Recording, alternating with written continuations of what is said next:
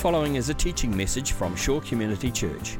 For more information on Shore or our teaching resources, visit www.shore.org.nz.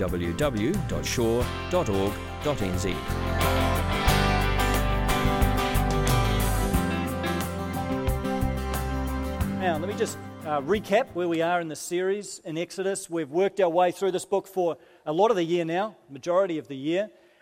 And we've completed the Exodus journey in a sense. The first half of the book of Exodus is taken up with this journey of the Israelites from being a slave people in Egypt through to being a freed people at the foot of Mount Sinai, where they meet with God.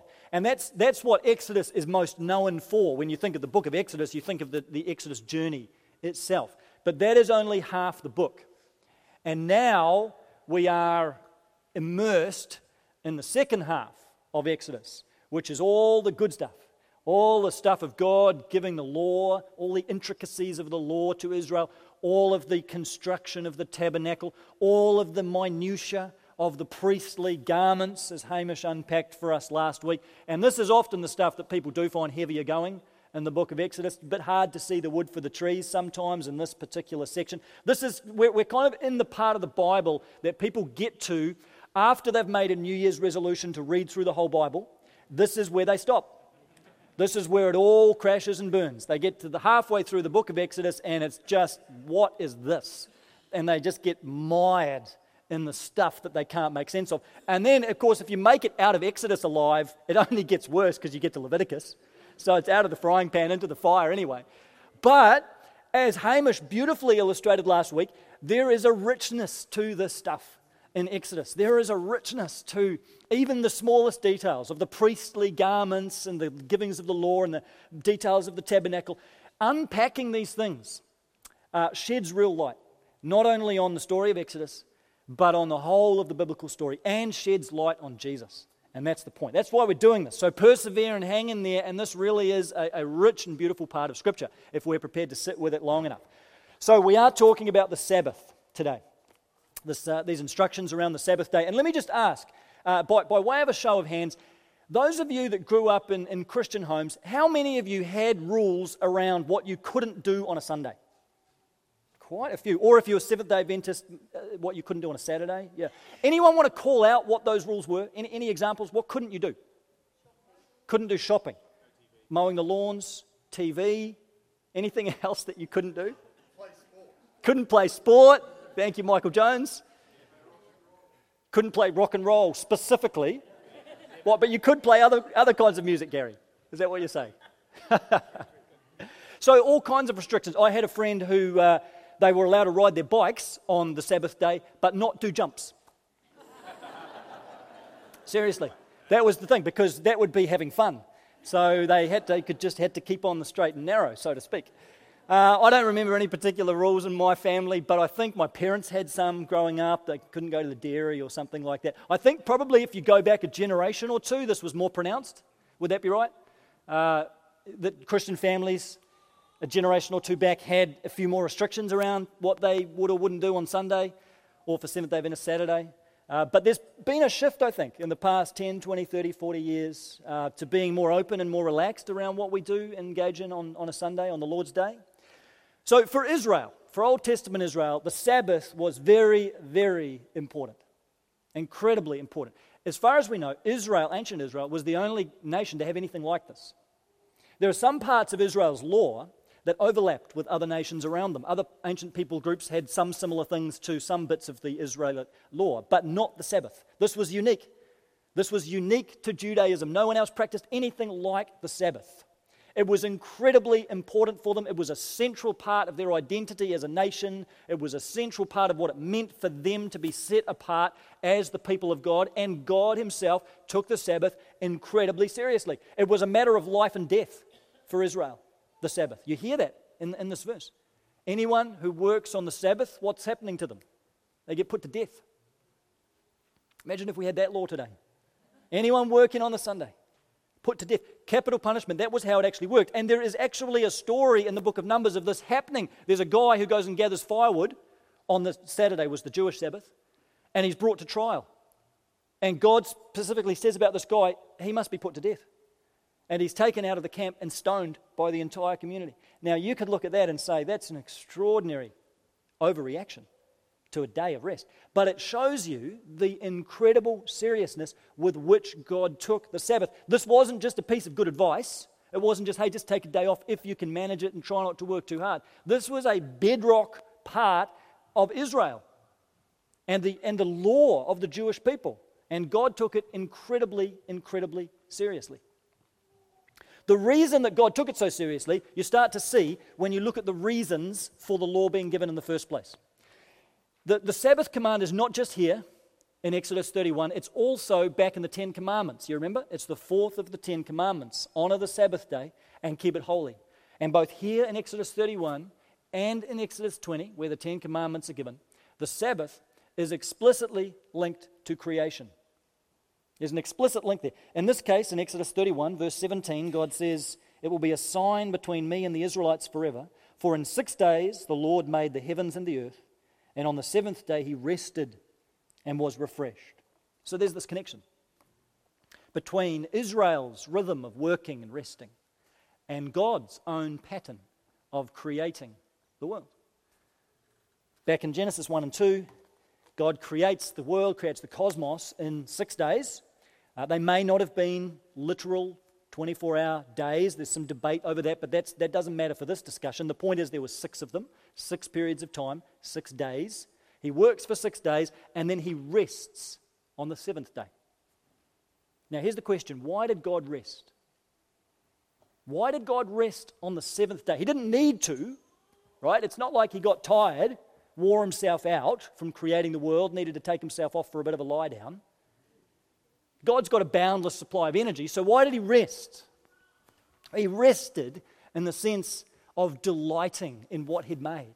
He rested in the sense of enjoying and stepping back from his creation and basking in it and soaking it in and saying, this is very good, and surveying all it had made and taking joy in it. The Sabbath wasn't a day of endless activity for God. It was a day of celebrating and enjoying and delighting in what he'd made. And in giving us the Sabbath, God wants us to practice that day in a similar way. There's an interesting little detail in the text of Genesis 1 and 2, in these 7 days of creation. For the first 6 days, you have this phrase at the end of each day, evening passed and morning came, and that was the first day. Evening passed, morning came, that was the second day. On and on it goes. But with the 7th day, you don't get that. There is no evening passed and morning came, that was the 7th day. There's the sense in the text that the 7th day continues. That somehow this resting of God that happened on the 7th day of creation is an ongoing rest, a continual rest. And I think that takes us into something about who God is. That what God is showing us is that he is defined by a continual resting. That God's essence is to rest. That there are these relationships going on for all eternity between Father, Son, and Spirit, all around us, from eternity past to eternity future. And these relationships within the Trinity are defined by rest. There is a restfulness at the heart of God. There's loving relationships that are peaceful, that are tranquil, that are life-giving. Each member of the Trinity being renewed, being refreshed, being reinvigorated by one another. God is a God whose essence is rest. And then out of the overflow of his restfulness, God offers us the gift of Sabbath. And so Sabbath is far more than a day off work. Sabbath is an invitation into the restfulness of the Trinity. Sabbath is our invitation to participate in the restfulness of God's own being, far deeper than just having a break from work. This is about aligning our lives with a God whose nature is rest, because God has been the original Sabbath keeper, and now God's embedded Sabbath in the fabric of creation. When he created the world, he embedded it into the world. He embedded it into our DNA, so he made Sabbath part of what it means to be deeply and fully human, so that when we keep Sabbath, we're not just being good Christians, we are moving with the grain of the universe as God designed it, as God created it. We are aligning ourselves with God. We are being most fully and deeply human. We are living well before God. when we keep Sabbath. We are in some way reflecting God. Maybe we could even say that the practice of Sabbath is part of what it means to bear the image of God. And this is what it meant for Israel. When they practiced Sabbath, this is why it was so important not to break it. They were imaging the God of rest. That's why even a guy going and gathering firewood on the Sabbath was a violation of Israel's identity as the people of God, because then they were failing to mirror the restfulness of God. God's purpose was that this nation would be set apart and would be a display of the restfulness of God, who loved humanity enough and gave them enough dignity to grant them rest, to grant them a certain restfulness in their working lives. And now by practicing Sabbath, Israel bears witness to who Yahweh is, to who God is in his own being. That's why this is so important. To fail at keeping Sabbath for Israel was to fail in their very vocation of showing the world who God is. So the Sabbath was vitally important for Israel. Right through their history, through the Old Testament times, through the New Testament time, through today, for observant Jews, the Sabbath, they call it Shabbat today, a variation of the Hebrew word, Shabbat. It's still very, very important within Jewish communities. We found this when we went to Israel last year. You get towards the end of Friday, because Saturday is the Jewish Sabbath. Well, really it's sundown Friday to sundown Saturday. But you get towards the end of the Friday, and Jews are taking off. And not because they're lazy, because they're getting ready for Shabbat. Because they're going home to prepare the festive meal. Because they're gathering their family, and they're getting the preparations so that they can celebrate. There's several festive meals that go on during the course of Shabbat. And on a Saturday, it's hard to find a Jewish business that's open, because they just don't open shop. In fact, some of them, what they'll do, if they're in a business that has to stay open on a Saturday, they'll get non-Israelis, non-Jews, to work the business so that Jews can observe the Sabbath. Not all of them do this, but certainly observant and Orthodox Jews, it's a big deal. The Sabbath is a huge deal within Israel, and they've got something to teach us. They've got something to show us, I think, about what it means to honor this day, to do what God did, to set apart this day as holy. And we talked about holiness the other week, meaning other. To take this day and make it another kind of day, a different kind of day to the others. Jewish communities show us this every week. I think they've got a lesson to teach us. So, if we jump back to Jesus' day for a minute, back from our day, but on from the Exodus story, back to Jesus' day.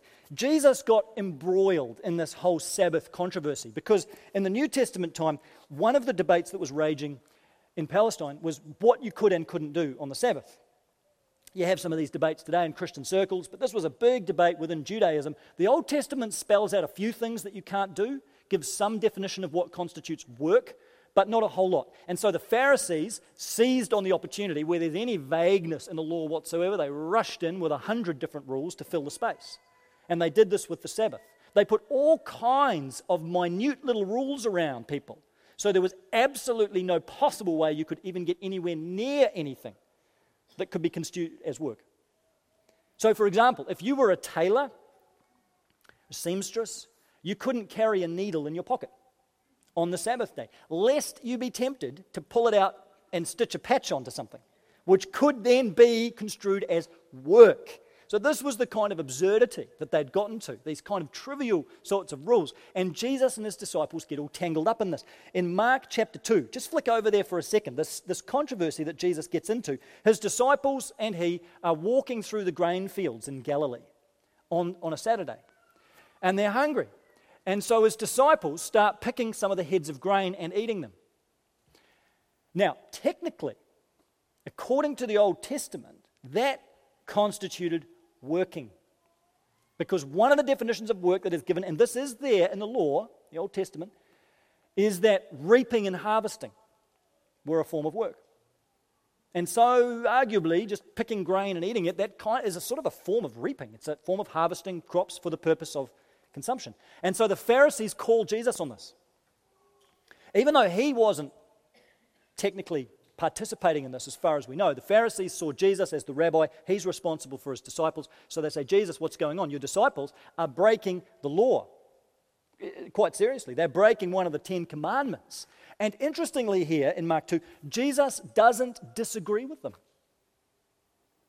He doesn't dispute their interpretation of the law. He doesn't say, no, you've read the Torah wrong. What they're doing is actually compliant. He doesn't. By implication, Jesus accepts the fact that his disciples have broken the Sabbath commandment. They have even violated the fourth of the 10 commandments. But he justifies that on completely different grounds.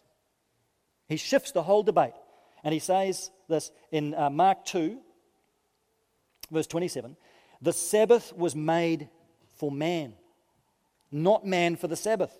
In other words, the Sabbath, the Shabbat, was given to us as a gift. Wasn't given to us to be a legalistic rule.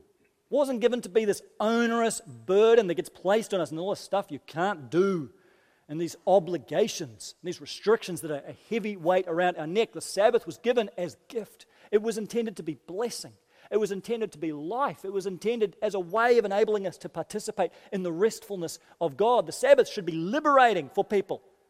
The Sabbath is made for man, not man to conform to this impossible standard of Sabbath. And then Jesus says something even more controversial in verse 28. He says, so the Son of Man is Lord even of the Sabbath. Now that is controversial.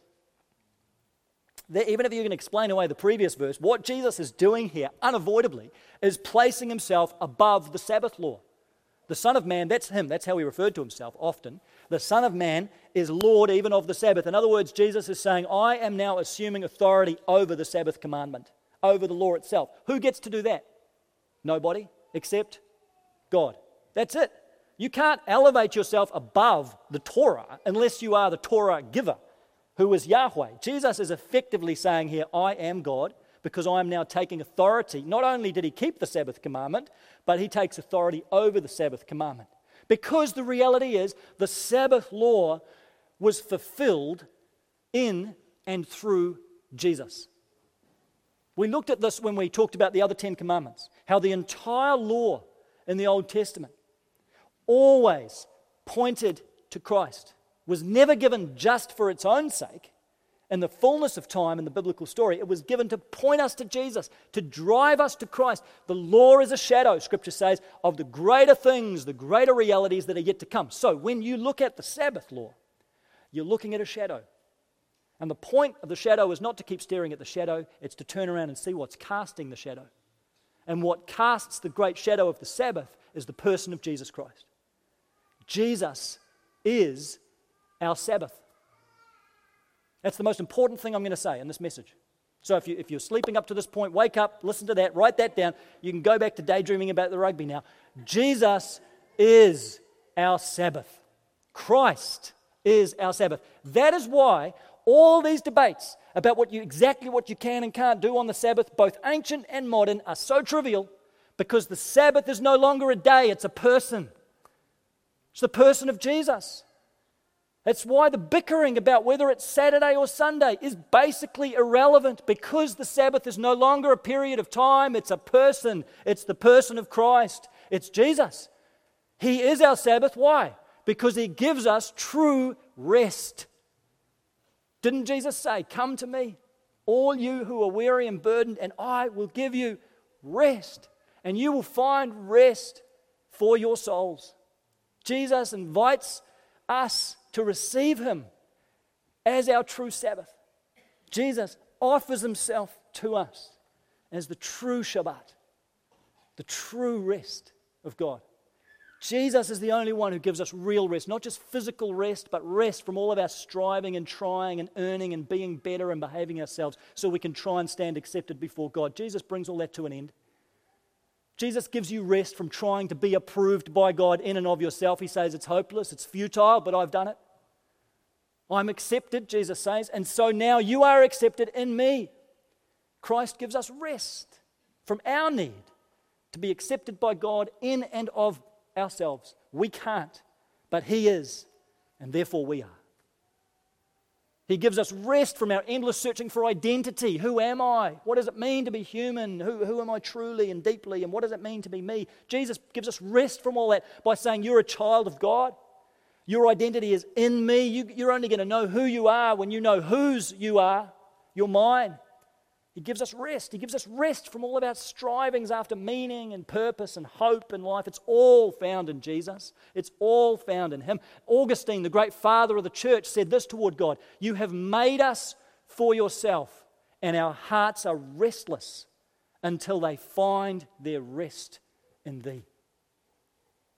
Your heart's always going to be restless until it finds its rest, true spiritual rest, in the person of Jesus Christ. Your soul will always be restless until it finds its anchorage in the safe harbor of God's rest. Only Christ provides deep rest for our soul. So for us, to truly practice the Sabbath is to find our rest in Christ. If all you do is take a day off from work, but you're not abiding in Jesus, it's pointless. It might still be helpful in a physical sense, but you've missed the point of the biblical story. Everything else we say about Sabbath, and there is more to say, but everything else we say must begin with the reality that Christ has fulfilled the law, and He is our Sabbath, and for us to be a Sabbath people means to find our rest spiritually, deeply in Christ, for us to abide in Him. That means you can have Sabbath rest 24/7. It means even tomorrow in the busyness of work or your home life or your social life, no matter how turbulent it is around you, no matter how busy you are, you can be resting. Your soul can be resting. You can still experience Shabbat in the inner depths of your soul because you know Christ. Your soul can still be at rest, no matter how busy you are. Jesus is our true rest. That's what we've got to grasp about Sabbath in the biblical story. Now, on the other side of all that, the question then becomes, well, what do we do practically? Should we still keep a Sabbath day? Should we just ignore it now? Jesus has come, He's our Sabbath. As long as we've got that, as long as we know Jesus, are we good? Do we need to worry about taking a day of the week? Well, maybe it's helpful to think about the other 10 commandments. The Sabbath, after all, sits there as the fourth of the 10 commandments. Do we say about all of the others, now that Jesus has come, we'll throw them out? Do not murder, do not commit adultery. They don't matter now that Christ has come. We talked about this a couple of weeks ago. We don't throw the 10 commandments out. We reinterpret them in view of the life and death and resurrection of Jesus. We don't apply them verbatim because we are Christians. We see the fullness of the biblical story now. But we take these commands, including Sabbath, and we say, what does this mean now in view of the life and the death and the resurrection of Jesus? This is exactly what the early church did. They had to figure this out. They had to say, well, we've been observing Shabbat on a Saturday. Now what do we do? And what they chose to do is to take the day of resurrection, to take Sunday, the day on which Christ was raised from the dead, the beginning of God's new world, the beginning of the kingdom, and to take that as their Sabbath. So they recognized that Jesus was their Sabbath. They saw that. They saw Christ as the fulfillment of the law. But they said this is still an important practice. The practical outworking of Sabbath, because what we're doing when we keep Shabbat is we are giving outward expression to what has happened inwardly. We're expressing something that's happened on the inside, which is that Jesus gives us true rest. But the practice of Sabbath, they still found important, and they've handed that on to us today. We don't practice Sabbath anymore as a law. It's not a means of earning favor with God. It's not a legalistic requirement. It's not just a rule to keep. We practice Sabbath as a means of grace, as an expression of grace in our life, as an outworking of having found Christ's rest. We've found our rest in Him, and now we give expression to that. We witness to that by keeping Sabbath, by being a Sabbath people. And I would say that this is vitally important in our day of massive busyness and overactivity. In some ways, you start talking about Sabbath, you start talking about taking an entire day of the week, not to work, to shift gears, to slow down, to shift your pace. It just sounds a bit fanciful for a lot of people because our working lives are so extreme. They're getting busier and busier and busier. We live frenetic lives, fast-paced lives. We're pulled this way and that by all kinds of commitments. Now we've got our work in our pocket because it's only a click away on the phone or the tablet. You're all as connected to your work now as you want to be because as soon as you open up that email, it's right there. That whole world comes alive to you.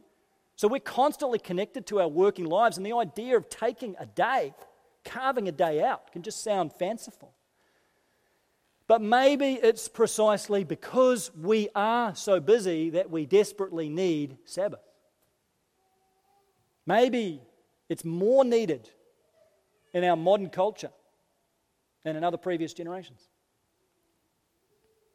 Let me read you a quote by a guy called Walter Brueggemann, who wrote a book called Sabbath as Resistance.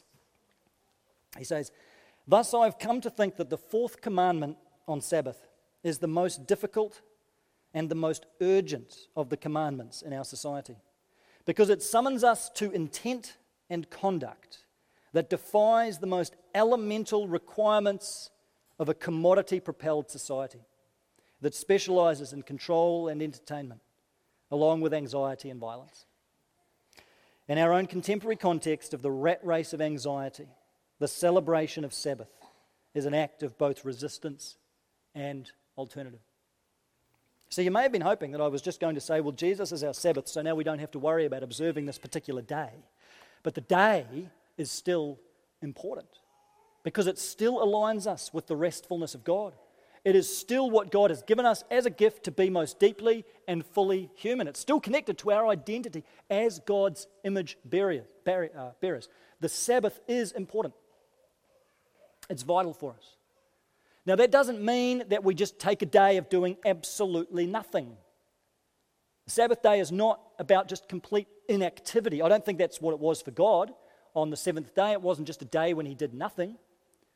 But it's a day when we orientate ourselves around the presence of God. Maybe a better way of thinking about this is to take the word rest and extend it out to restoration. Sabbath is about engaging in things that bring restoration into our lives. We spend the entire week being depleted, having the life sucked out of us by other people, by work, by other organizational commitments, by whatever it is. Our souls are eroded, we are warped and bent and twisted out of shape. And Sabbath is a gift to come and realign ourselves again with the restfulness of God, to come and recalibrate our lives at the cross and rediscover who we are as people of the crucified and risen Messiah, Jesus. Sabbath is a gift to us so that we would reorientate our lives around God. And as we do that, as we gather here on Sabbath, as we make this a priority, we are bearing witness to the world. This is an act of resistance against the massively consumptive and overcommitted culture that we live in. This is an act of resistance. It's an act of quiet resistance against the chaos and the turbulence of the world. By being a Sabbath people, we're saying no to that. We still live in the world, we still have fast-paced lives, but we are saying no, we're not going to be dominated by the machine of our culture. We're not going to be dominated by the rat race of anxiety. God has given us a different way of living. There is a different way of being human. And God has called us to model that to the world as a gift to others, just as the Shabbat set Israel apart from all nations. The Shabbat should set the church apart today. It should be part of our witness to the world so that we give the world a glimpse of who God is. And we show the world there is a restfulness that's available in the Trinity. And we're just giving a little bit of expression to that by being a Sabbath-keeping people. So that means for us choosing to engage in activities that bring restoration into our lives. One of those is gathering with God's people, like we're doing now. I talked about the importance of gathering as a church a couple of weeks ago. I won't belabor the point, but these gatherings are important. This is a vital part of Sabbath, being a Sabbath community. We come together to reorientate our lives around our true north, Jesus, so that we go out here empowered by His Spirit, refreshed by His grace, renewed by one another, ready to face another week. Now, it doesn't have to be Sunday. There's no law, there's no rigid law that says Sabbath must be Sunday or Saturday or whatever. I take Monday as my day off, as my Lord's day, as my Sabbath, because Sunday's a working day for me. It makes sense, though, to make Sabbath whatever day it is that your church gathers, because the gathering of God's people is an important part of Sabbath. So if your church, like this one, gathers on a Sunday, it makes sense to align those two things together if you possibly can. But it doesn't have to be. The important thing is that we take a day for renewal and for spiritual reorientation. Choose to engage in things that are going to bring spiritual renewal into your life. Time in God's Word, time in prayer, time just being still, time being with family, but not in a way of just doing tasks, not in a way of just running errands and doing jobs all day, but time that actually prioritizes relationships that are important to you, that you can be a blessing to others, time that prioritizes listening and conversation. Do those things on your Sabbath that draw you close to God. Maybe it's going for a walk, getting close to nature. Maybe it's listening to music. Maybe it's just being still. Maybe it's praying, whatever it is. Do those things. Prioritize those things that draw you near to God, and you'll find rest for your soul. And that is going to mean at times giving up some things as well. There is a cost to practicing this. We should expect that to be the way, though, shouldn't we? I mean, our culture is so geared against this. And the evil one hardly wants us to get into this kind of thing. We should expect that if we want to commit to the practice of Sabbath today, it's going to require some sacrifice. I remember when Anna and I were dating in our young adult years, we decided one of the commitments we made is that we were going through uni at the time, and we decided that we wouldn't study on a Sunday. Now, I'm not saying young adults, you have to follow this yourselves, but that's a commitment that we made because A, we wanted to prioritize church in our lives. It was important to us, and I wasn't working for a church, by the way, so I wasn't being paid to do that. But we believed church was important. We believed the Lord's Day was important. So we decided, as we go through these uni degrees, and Anna was doing a double degree, we're not going to study on Sunday. We're not going to study for exams. We're not going to do coursework. We're not even going to do course reading. We're going to have this day. And I remember at least once there was an exam on Monday. And I'm not putting myself on a pedestal. Please hear my heart. But I kept that commitment because it was important. And it was a way of glorifying God in our lives. Yes, it meant we had to work a bit harder at other times. Yes, it meant we needed to be a little bit more organized with study. And believe it or not, students, you can do that. You can work ahead. Even if the assignment's due at midnight on Sunday night, yes, you're going to have to be a little bit more self-disciplined. Yes, you're going to have to be a little bit more organized with your time, but you can do it. There's a cost to it, there's a sacrifice to it, but I tell you what, there's a gift to it. It's an amazing gift of receiving Shabbat, receiving the blessing of God through a day of rest, a day of realigning your life around God. It's an immense gift, but it will mean in every case, that's just one example, but in every case there will be a cost. There will be something that has to be traded off. It may put a little bit more pressure on other parts of your week and something else may need to go. You may need to be more organized. Now, I know for some people you might be in a situation where it's physically impossible, where you're on shift work and you just can't, it just doesn't work unless you're going to quit your job to do this. Your shifts just don't work that way. Maybe you've got young kids like we do, and you think, well, what are you going to do? Lock the kids in the room for a day? See you, kids. We're observing Sabbath. I mean, have fun on your own little Sabbath in your room, right? You can't just get rid of your family for a day. What are you going to do? Some of you have an unpredictable travel schedule with work. I know there's all these restrictions, right? This is us. I'm in that world too, by the way. But, there's a step you can take, isn't there? There's a step. Please don't say, well, I can't do any of it. Please don't say, well, I can't get the whole day free, so I'm not going to do anything. You can take a step. You can do something. Maybe it's saying, I'll take half a day. I'll start with half a day. I'll prioritize church, family time, whatever it is. I'm going to take half a day a week, and I'm going to guard it and protect it. And it won't just be self-indulgence. It will be a day of spiritual reorientation around God. Maybe you say, all right, my shifts work in runs of 10, so it's going to have to be a day in 10 rather than a day in 7 after I come off night shifts, whatever it is. You know how it works in your life. Just think it through, work it through, figure it out. Are you willing to make a commitment before God? It's not before anyone else. This is between you and the God of Sabbath. To say, I'm going to take a step towards this because I see this as being important. I see this as being biblical. We've lost sight of this. I could list off all of the 10 commandments now and we'd all be nodding our heads, wouldn't we? Do not murder. Do not commit adultery. Honor your father and mother. But what about keep the Sabbath? Yeah, maybe. We break one of the 10 commandments every single week, don't we? If we're honest. We take it with far less seriousness than the others. And it shouldn't be so. But please, again, don't hear this as legalism. Don't hear this as beating you over the head in some kind of guilt trip. The Sabbath was made for man, not us for the Sabbath. The Sabbath was given to us as gift. And when we practice Sabbath, when we become a Sabbath community, you know what we're doing? We're anticipating something that's yet to come. Hebrews says there remains a Sabbath rest for the people of God. In other words, there's another Sabbath coming. There's a great Sabbath coming. When Jesus returns, when God says, I'm making all things new, when the world is renewed, heaven and earth come together, that will be the true and final and perfect Shabbat. And the restfulness of God will descend upon this earth in all its glory, and we won't even need a day off because we will be so enveloped in the restfulness of the Trinity. Our lives will be consumed by rest.